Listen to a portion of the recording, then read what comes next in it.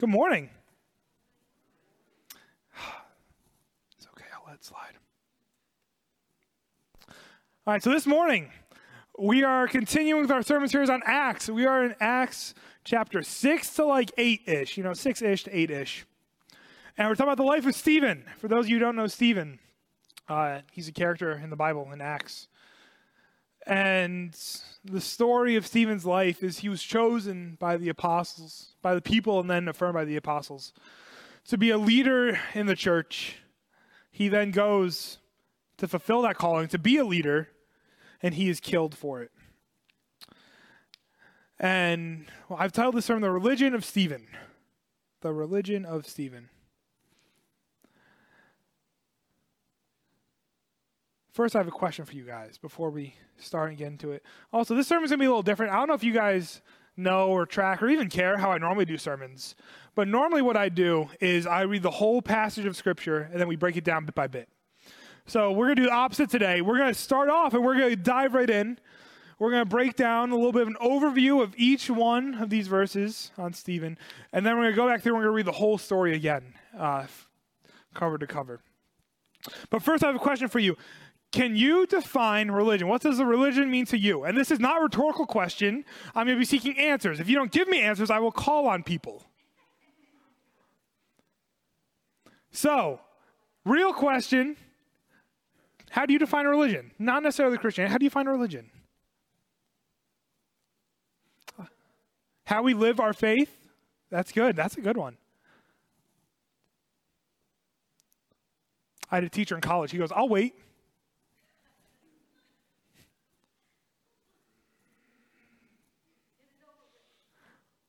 Yeah, get it over with. Guys, you're the second service. No one else is coming in after you. They might not even look for you. Practice with repetition. Oh, okay. At least one more. At least, minimum.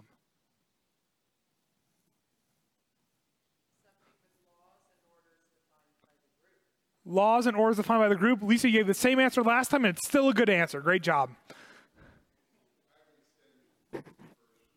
Okay.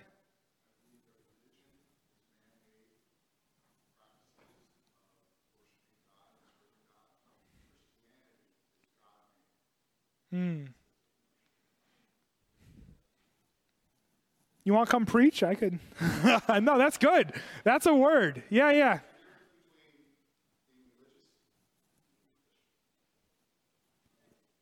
Wow, he's jumping ahead. Yeah, for real. Anybody else? Those are good. So I Googled some definitions. One of them, a particular system of faith and worship. Very similar.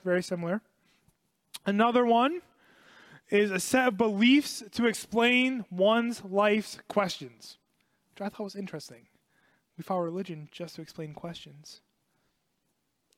Another one said a cause, principle, or system of beliefs held to with faith.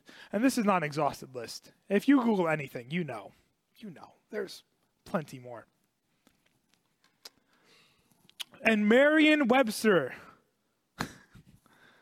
defines it as the belief in and worship of a superhuman power or powers, especially a god or gods.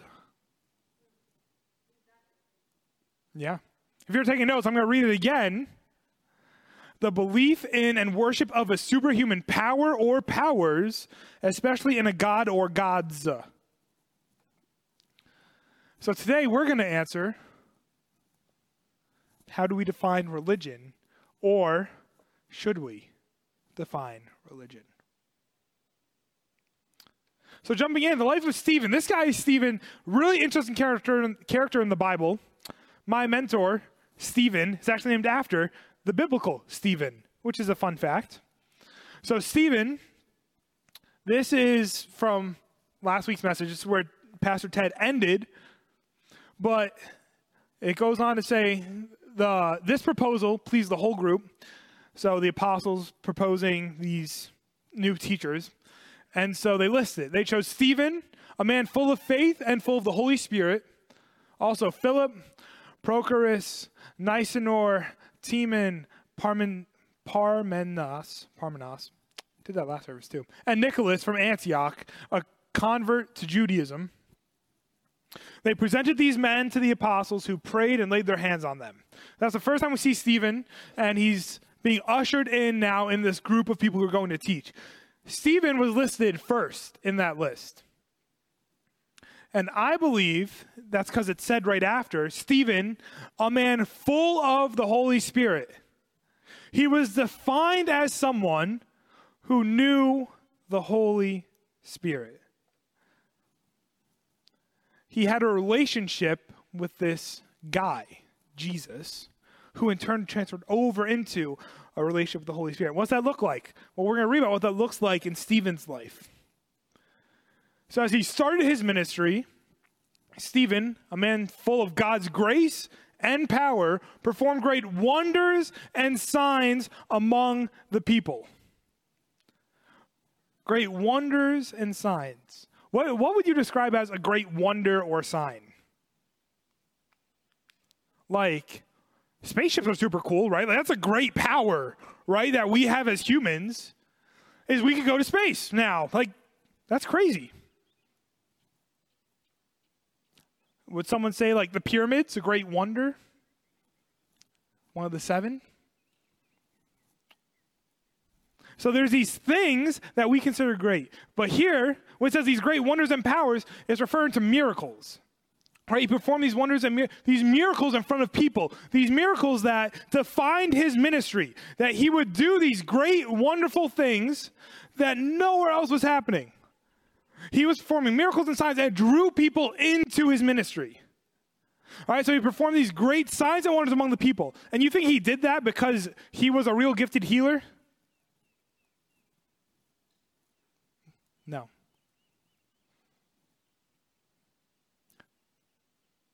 There's a lot of blank stares, guys. I need you to work with me. I need you to work with me here. No, he did this because the Holy Spirit was in him. As working in him. He had such a close relationship with the Holy Spirit, right? He took for real, for serious, the fact that the Holy Spirit lives inside of him, right? And so if it lives inside of him, that means he's enabled, the Holy Spirit does stuff through him. Right? That's a real relationship with the Holy Spirit, is that he would go out and perform miracles. That's how it was shown in Stephen's life. So he did this ministry that was shown by these miracles and these wonders. And then we see this story, in my opinion, is very Jesus-esque. We see a lot of similarities. So opposition arose from members of the synagogue, of the freedmen, as it was called, Jews of Cyrene and Alexandria, as well as the provinces of Cilicia and Asia, who began to argue with Stephen. Does anyone here know what the term freedmen Jews are? Thank you, Dave! One person with a head shake, no. I didn't either. That's okay. So freedmen Jews, so they were these Jews, right, who when the Roman Empire was conquering land, they were taken by the empire and they were distributed as slaves, basically. Different slavery than we think of in that context. But so they were taken and they were distributed all around the Roman Empire as slaves and eventually got freedom. Whether it's they worked it off, they paid it off, someone paid it off for them, whatever, they became free. Historical documents suggest that Alexandria, which was a major city here, major city in the ancient world, was 1/5 of their population were freedmen Jews.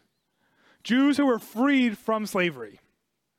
And so, but this story takes place in Jerusalem, which means these are freedmen Jews from Cyrene and Alexandria and Asia and all these other provinces who came back to Jerusalem. All right, you tracking? So they were gone, now they're back. What brought them back to Jerusalem? That's the big question. And long story short, their religion. The fact that they were Jews, they wanted to be in Jerusalem so bad. They wanted to follow the law. They were very, national, patriotic, but national level? What's the word? Someone help me out.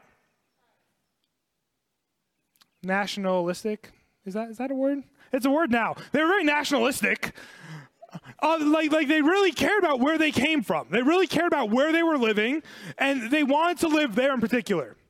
Right? They were very tied down that in Jerusalem, this is where like true Judaism is. In Israel, this is where I have to live. They chose to come back because they have a strong relationship there with their religion and their ancestry. They hail from there, so they wanted to go back there. Which shows what Sammy tried to help me out with earlier, a very legalistic view. That God is working more, or God's power is felt in Jerusalem. So these people, these Jews, who would later take Stephen, were very, very upset with this whole idea of Christianity. They didn't like this idea of people who were once Jews, who once had true faith, and then left it to follow some guy who died, and now they're trying to take more of these people who have a true faith. So they didn't like Christians coming in. They didn't like people changing Christianity. There was a lot of stigma. There was a lot of not good feelings there. So they would come, they would oppose Stephen. They would argue Stephen. They would get with these people and be, oh, we're going to get him this time, you know? And so they would come, they argue him. But then it says they could not stand up against the wisdom the Spirit gave him, Stephen, to speak as he spoke. The wisdom of the Holy Spirit. Have you guys ever... I'm sure we've all been in debates, right? But who's ever been in a debate, especially about God sometimes, and like they ask you a question, you answer the question, they immediately come at you with another question, right? They're trying to poke holes in whatever you try to believe. Politics, this happens a lot in. I don't talk politics, but I'm assuming, no, just kidding. I know people. Right? But we make these arguments that people just poke holes in, right? Like this whole kind of generation, even this culture that we live in now, is poking holes in other people's beliefs, right? And that's why I feel like we're in. And so that's what they were trying to do to Stephen. But the Holy Spirit gave him so much wisdom that they could not stand. They had no ground to stand on. He had such a foolproof way of speaking about God. The Holy Spirit did it for Stephen, which means the Holy Spirit could do it for you. Because whatever happened then, God could still do now, right? So another characteristic of Stephen and the way he lived and knowing the Holy Spirit was that how he talked. There was wisdom in how he talked. Not from his own, not because he was super smart, but because the Holy Spirit gave him wisdom. Have you ever prayed that prayer? Holy Spirit, give me wisdom in this or that or this thing or that thing? Right? Like we've asked God, sometimes as a last resort. I mean, I'm speaking for myself now. Like, God, I just don't know what to do. I tried everything I could. What's next? Stephen had that view on wisdom before they even had it. Then verse 11, they secretly, so again, very Jesus-esque of the story, they secretly persuaded, so this is the Jews, the freedmen, these people who were trying to speak out against Stephen. They secretly persuaded men to say, we have heard Stephen speak blasphemous words against Moses and against God. He didn't, but they were creating this false narrative, this lie, to get Stephen stoned, executed, persecuted, whatever. Right? One theologian puts it this way, and this is kind of summarizing the whole situation that we've read so far. This is really interesting. Listen to this. Believing in Jesus as the only one who saves us from sin implies that the sin of Israel is no longer atoned for through animal sacrifices, and that purity and holiness are no longer established by rituals prescribed by the law, but rather on account of Jesus' life, death, resurrection, and exaltation. Stephen is saying, whatever you're doing to gain righteousness, sacrificing animals, going to church, getting good synagogue education, then going on to seminary or apprenticeship or whatever, that's not going to save you. It's going to be Jesus who saves you. And they didn't like to hear that. They didn't like to hear that. So then the plot unfolds. So they stir up enough people. They stir up the people and the elders and the teachers of the law, and they seize Stephen and bring him before the Sanhedrin, the court. They produce false witnesses who testify. This fellow never stops speaking against the holy place and against the law. For we have heard him say that this Jesus of Nazareth will destroy the place and change the customs Moses handed down to us. All who were sitting at the Sanhedrin looked intently at Stephen. So as they're throwing out these accusations, as these witnesses are coming up, the people in the courts are looking at Stephen. And what do they see? And they saw his face was like the face of an angel.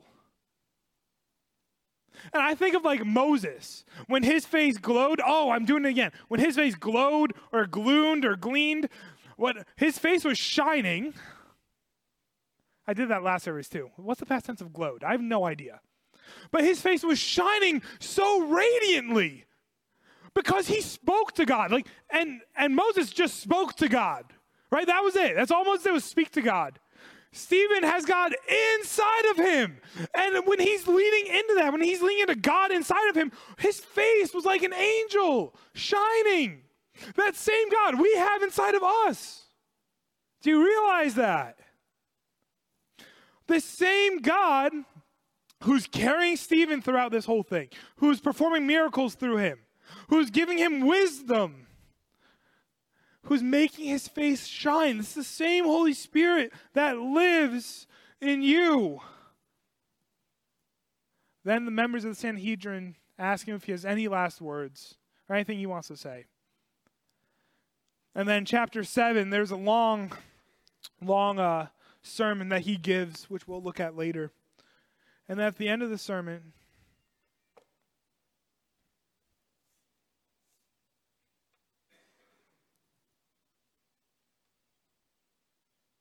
oh, I see what happened there.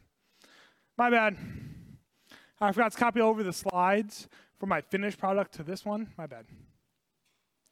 Then, so he gives his whole sermon, and the members of the Sanhedrin heard this. So after he finished his preaching, they hear this, and they were furious at him. They gnashed their teeth at him. Right? They were so mad at what he was saying, they were gnashing their teeth. But Stephen, full of the Holy Spirit, full of God inside of him, looked up to heaven and saw the glory of God and Jesus standing at the right hand of God. He saw it. He saw God stand at the right hand of God. Look, Stephen said, I see heaven open and the Son of Man standing at the right hand of God. He saw it. The Holy Spirit gave him the ability to see heaven in that moment. To see heaven. And so today's day, Pentecost, right? Who knows what Pentecost is? Raise their hand.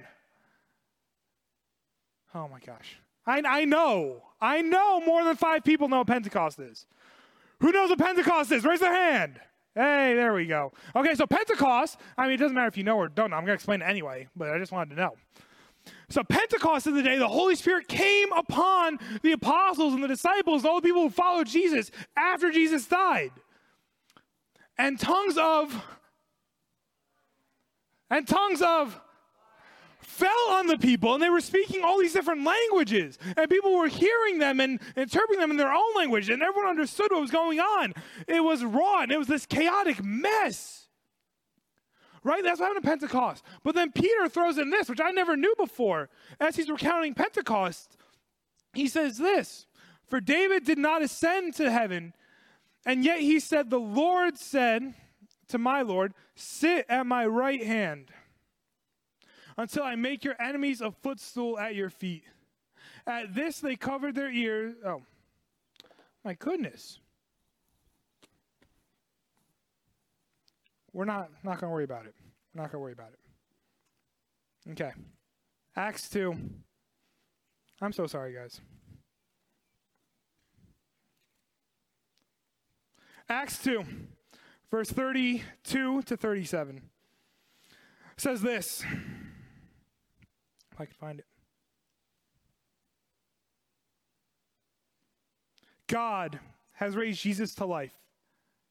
This is the account on Pentecost. God has raised this Jesus to life. We were all witnesses of it. exalted to the right hand of God, he has received from the Father the promise of the Holy Spirit and has poured out what you now see and hear. For David did not ascend to heaven, and yet he said, the Lord said to my Lord, sit at my right hand until I make your enemies a footstool at your feet.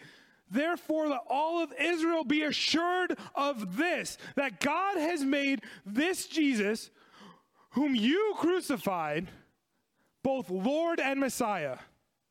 Jesus seated at the right hand of God, was seen and was witnessed by everyone at Pentecost, was witnessed. They were all witnesses of it. That's what it says in Acts 2. And so now, Stephen is seeing the exact same thing. They were both granted this vision of Jesus seated at the right hand of the throne. Why? I'll tell you why. It was to make them better churchgoers. It was so that they would go every Sunday, not miss a Sunday, and they would lead Bible study. That's a joke. That's not at all why they did it. They didn't grant them these visions to make them better churchgoers. He was granted these visions, and all these people were granted these visions to know that the Holy Spirit and that Jesus is alive. To know Jesus is alive, to know the presence of Jesus is inside of them and is dwelling in them, that they have a relationship with him. There's a relationship with God who lives inside of us. God that enables us to do so much greater than we could ask, think, or imagine. God who receives greater things than we could ever ask, think, or imagine, enables us to do these great things, just like Stephen did. He's not a different Holy Spirit from then till now. You might say, well, I don't perform miracles. I don't see miracles happening. I mean, miracles happen. Sometimes, very similar like it says there. Sometimes not. But there's still a work and there's still a person at work in our lives. And Stephen is seeing that. The Spirit of the Lord shows people these visions. I don't know, some of you may have had vision before. I don't know if I've ever had vision. That's fun. But he shows people visions and he works in people's lives to show that there's a move, that he's continuing to move. So now, back to Stephen. When they heard this, right, when they heard Stephen's vision of seeing Jesus seated at the right hand of the throne, they covered their ears, yelled at the top of their voice, and ran at him. What does that remind you of?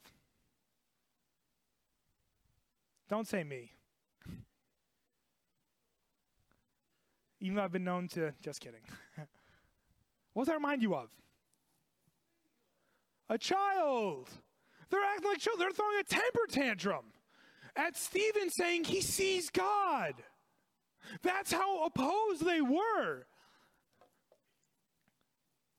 They throw a temper tantrum. These adult men throw a temper tantrum. So they dragged him out of the city and they began to stone him. Meanwhile, the witnesses laid their coats at the feet of a young man named Saul. We don't know Saul yet, but we'll get to know him a little bit more. While they were stoning him, Stephen prayed, Lord Jesus, receive my spirit.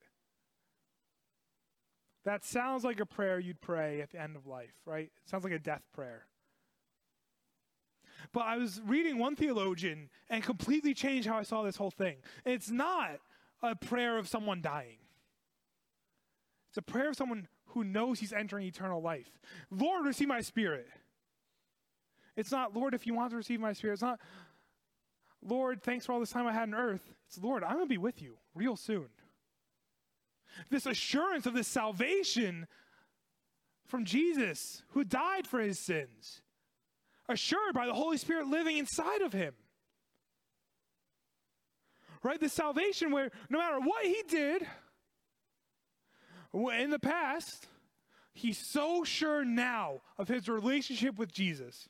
He's so sure now of the Holy Spirit living inside of him that there's nothing that's going to separate him. Neither life nor death nor angels nor demons nor past nor present. That's going to separate us from the love of God. He's going to be with the Father. And he knows that, and that's his prayer right here. And there's this offer of salvation when you know the Holy Spirit. There's this offer of salvation when you know that Jesus died for you. And he died preaching it. We'll read later, he died saying, how do you not know Jesus died for your sins? How do you, as we read in history, how do you still believe animal sacrifices are going to be good enough for you? That going to church once a week is going to be good enough for you? That even getting education is going to be good enough for you? It's not. Jesus is going to save you. And I'm going to tell you right now, if you've never accepted that, if you never thought about that, he could save you now too. You don't have to die. There's hope after death. There's hope now in the living that you could withstand what's coming, the trials that are coming. Withstand the people coming to criticize you. Based off the Holy Spirit living in your life. It's the promise of God. But then I'm also here to tell you that the promise is not going to be easy. Because he says, Lord, receive my spirit. And then he falls on his knees and he cries out, Lord, do not hold this sin against them. When he had said this, he fell asleep. That's another word for died. He died. Moments before his death, Jesus-esque, very Jesus-esque. And I'm telling you right now, this wasn't Stephen who said this. He said, forgive them. Don't hold the sin against them. As he's actively being stoned. That's the Holy Spirit in him. He doesn't have that much love to give out. No person on this earth has that much love to give out in themselves. That's the Holy Spirit at work inside of them. Continue on, chapter 8. Saul, here's this guy Saul again. Approved of their killing of him. Approved of their killing him. On that day, a great persecution broke out against the church in Jerusalem, and all except the apostles were scattered throughout Judea and Samaria. Godly men buried Stephen, and they mourned him deeply. But Saul began to destroy the church, going from house to house, and dragged off both women and children and put them in prison. This belief in God, this relationship they had, this Holy Spirit living inside of them, drove them to prison. Now, I don't know about you. Raise your hand if you would go to prison for yourself. Good. I wouldn't either. Oh, you guys would? That's bold. Nah, if Sammy could go in my place, go ahead, Sammy.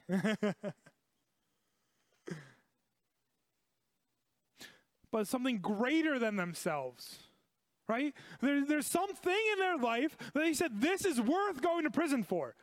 Stephen said, this is worth dying for.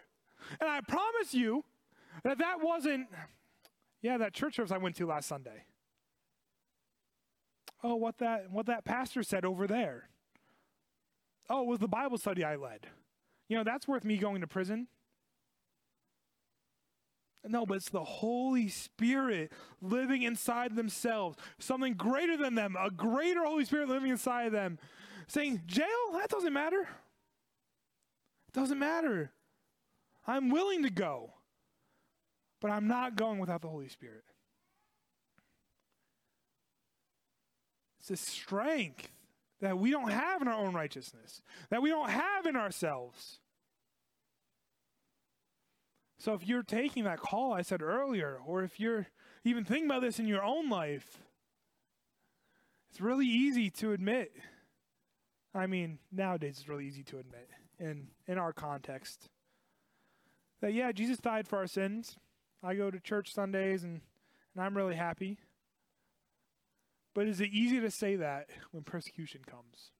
It's not. I'll tell you that right now. It's not easy. But that's because their Jesus, that's because their Holy Spirit, which is the same Holy Spirit that lives today, isn't a Holy Spirit that needs you to go to church every day. Go to church. Church is great. But it's not a Holy Spirit that says, okay, you can be good enough. It's a Holy Spirit that actually grabs their life and grabs every bit of them and pushes them towards something great. Pushes them towards life with them in the hardness, in the joys. We can be strengthened by the Holy Spirit. At this point, we ask Sammy to come up. And what we're going to do is we are going to read from beginning to end. Acts chapter 6 to 8. The whole life of Stephen. And I want you to think of two things. The first thing I want you to think of is just what was going through his mind. What was going through his life, what was happening in his life that pushed him to do these things. But the second thing is, what would you do if you were in his place? What would you do as we read this if you were there, if you were him? I'm going to admit his sermon gets pretty long, but listen to the conviction in the words. If you want to open up, it's Acts. We're going to start in 6:8, and we'll read on from there.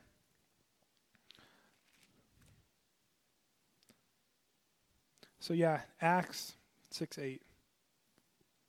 Now Stephen, a man full of God's grace and power, performed great wonders and signs among the people.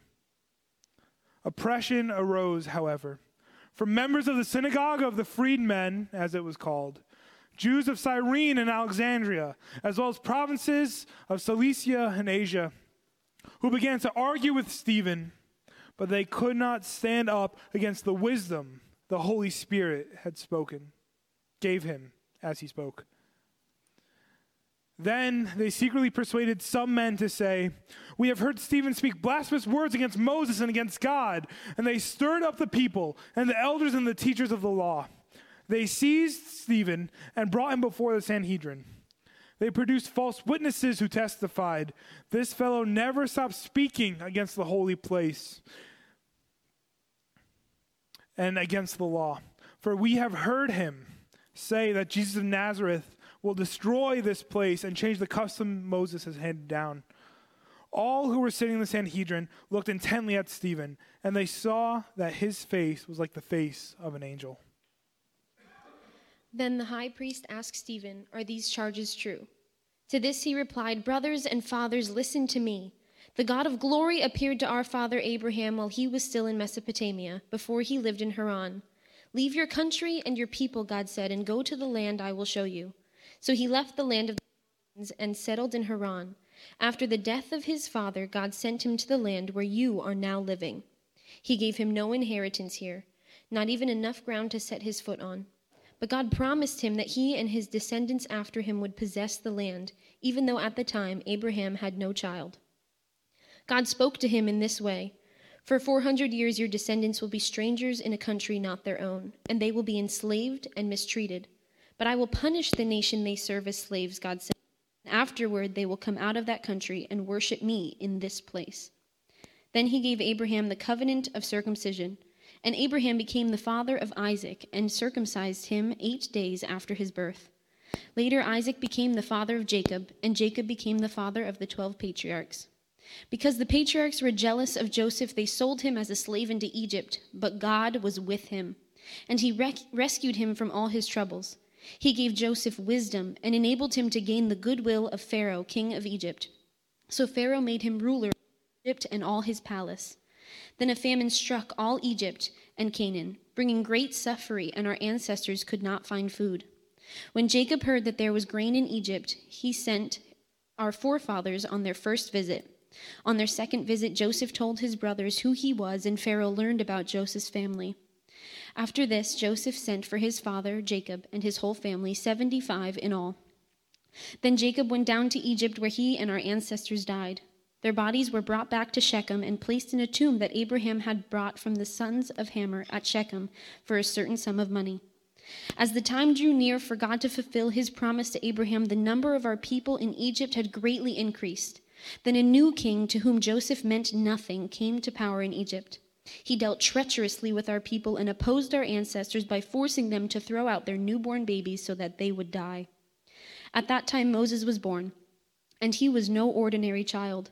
For 3 months he was cared for by his family. When he was placed outside, Pharaoh's daughter took him and brought him up as her own son. Moses was educated in all the wisdom of the Egyptians and was powerful in speech and action. When Moses was 40 years old, he decided to visit his own people, the Israelites. He saw one of them being mistreated by an Egyptian, so he went to his defense and avenged him by killing the Egyptian. Moses thought that his own people would realize that God was using him to rescue them, but they did not. The next day, Moses came upon 2 Israelites who were fighting, and he tried to reconcile them by saying, "Men, you are brothers. Why do you want to hurt each other?" But the man who was mistreating the other pushed Moses aside and said, "Who made you ruler and judge over us? Are you thinking of killing me as you killed the Egyptian yesterday?" When Moses heard this, he fled to Midian, where he settled as a foreigner and had 2 sons. After 40 years had passed, an angel appeared to Moses in the flames of a burning bush in a desert near Mount Sinai. When he saw this, he was amazed at the sight. As he went over to get a closer look, he heard the Lord say, "I am the God of your fathers, the God of Abraham, Isaac, and Jacob." Moses trembled with fear and did not dare to look. Then the Lord said to him, "Take off your sandals, for the place where you are standing is holy ground. I have indeed seen the oppression of my people in Egypt. I have heard their groaning and have come down to set them free. Now come, I will send you back to Egypt." This is the same Moses they had rejected with the words, "Who had made you ruler and judge?" He is sent to be their ruler and deliverer by God himself through the angel who appeared to him in the bush. He led them out of Egypt and performed wonders and signs in Egypt, at the Red Sea, and for 40 years in the wilderness. This is the Moses who told the Israelites, "God will raise up for you a prophet like me from your own people." He was in the assembly in the wilderness with the angel who spoke to him on Mount Sinai and with our ancestors, and he received living words to pass on to us. But our ancestors refused to obey him. Instead, they rejected him and in their hearts turned back to Egypt. They told Aaron, "Make us gods who will go before us. As for this fellow Moses who led us out of Egypt, we don't know what has happened to him." That was the time they made an idol in the form of a calf. They brought sacrifices to it and reveled in what their own hands had made. But God turned away from them and gave them over to the worship of the sun, moon, and stars. This agrees with what was written in the book of the prophets. "Did you bring me sacrifices and offerings? 40 years in the wilderness, people of Israel? You have taken up the tabernacle of Molech and the star of your god Rephan, the idols you made for worship. Therefore I will send you into exile beyond Babylon." Our ancestors had the tabernacle of the covenant law with them in the wilderness. It had been made as God directed Moses according to the pattern he had seen. After receiving the tabernacle, our ancestors under Joshua brought it with them when they took the land from the nations God drove out before them. It remained in the land until the time of David, who enjoyed God's favor and asked that he might provide a dwelling place for the God of Jacob, but it was Solomon who built a house for him.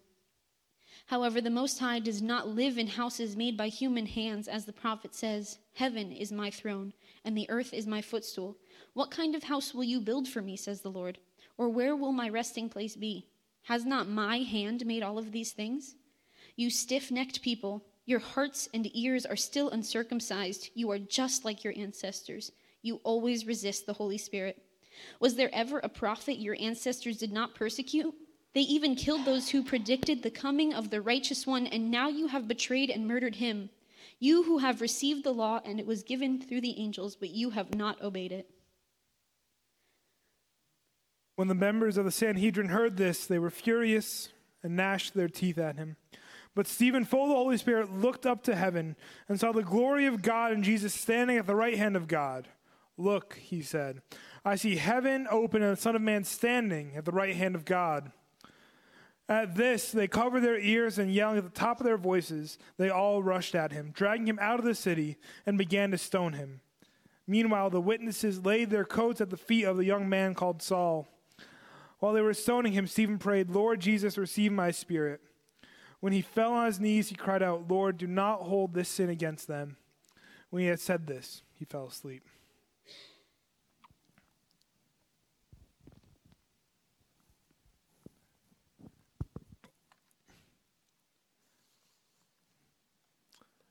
I don't know if I could preach a whole sermon like that, being led to death. An account of Israel's history and the sin shown by their fathers, by our fathers, and how only Jesus Christ is the Lord and Savior that could save them. At the sound of that, they took Stephen, stoned him, killed him. At the feet of this man named Saul. What was Stephen's attitude during it? What was Stephen's perspective during it? Lord, receive my spirit. Do not hold this sin against them. The fact that neither death nor life can separate him from God, and how in life it wasn't the God of who the culture told him to believe, but it was a God who he knew. He knew personally. And that same man, Saul, whose real name is, that's both technically true, but yes, that's the answer I was looking for. Paul would later go from persecutor to preacher. He would go from killer to this man saved by the grace of God. And this is what he writes in Philippians 1, verse 21 to 26, which I think so much so applies to the life of Stephen. And he says this, for me, Paul says, for me, to live is Christ and to die is gain. If I am to go on living in the body, this will mean fruitful labor for me. Yet what shall I choose? I do not know. I am torn between the two. I desire to depart and to be with Christ, which is better by far. But it is more necessary for you that I remain in the body. Convinced of this, I know that I will remain and I will continue with all of you for your progress and joy in the faith, so that through my being with you again, your boasting in Jesus Christ will abound on account of me. It's better I stay with you so that you can more so boast in Christ. You ever think about that? It's better that we live here. We live in the body, not because God's waiting for us. God's waiting until we grow in that mature Christian, but so that those people around us can abound, be overflowing,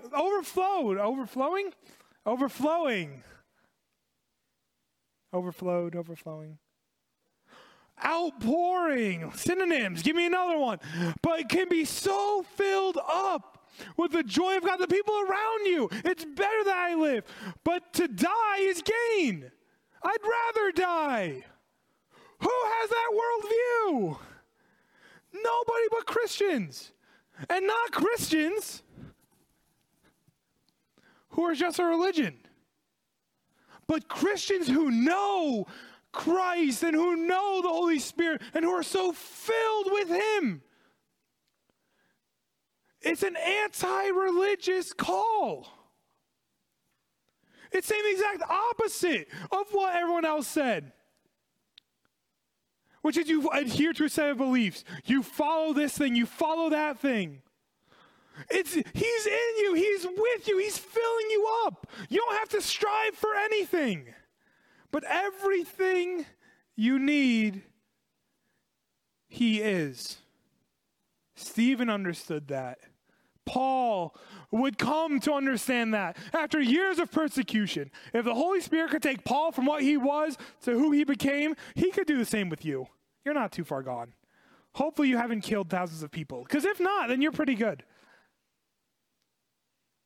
So the question I have for you as we close is Jesus your life or your religion? Because here, we don't really have to choose. But they had to choose then. It was a choice. Is He your life or your religion? That's hopefully your answer. I'll let you ponder that. All right, let's pray. Dear Lord,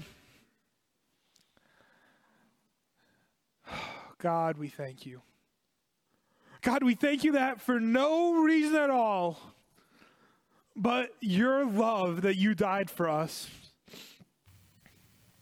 that you sent your son to the cross because you loved us.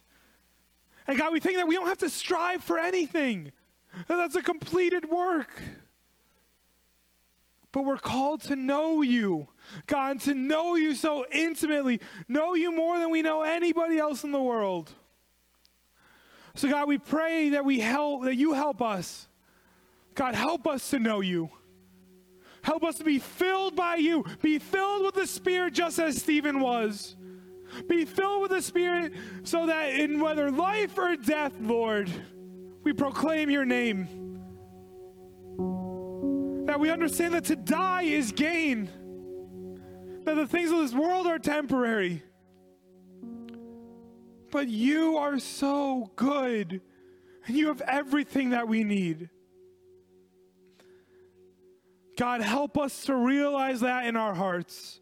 Help us to know that in our lives. So God, as we go out from here and as we close, help us to sing that in this song. That, Lord, we're not singing because we're at church, which we do every Sunday. But we're singing because you know us and you love us and we know you. God, set a fire in our souls. Help us to love you. And God, give us the wisdom of how to do it. Because we don't know. We try, but we don't. Help us come before you humbly. And God, just like you say in Psalms, help us to hold the right hand of our Father as you lead us. We pray in Jesus' name, amen.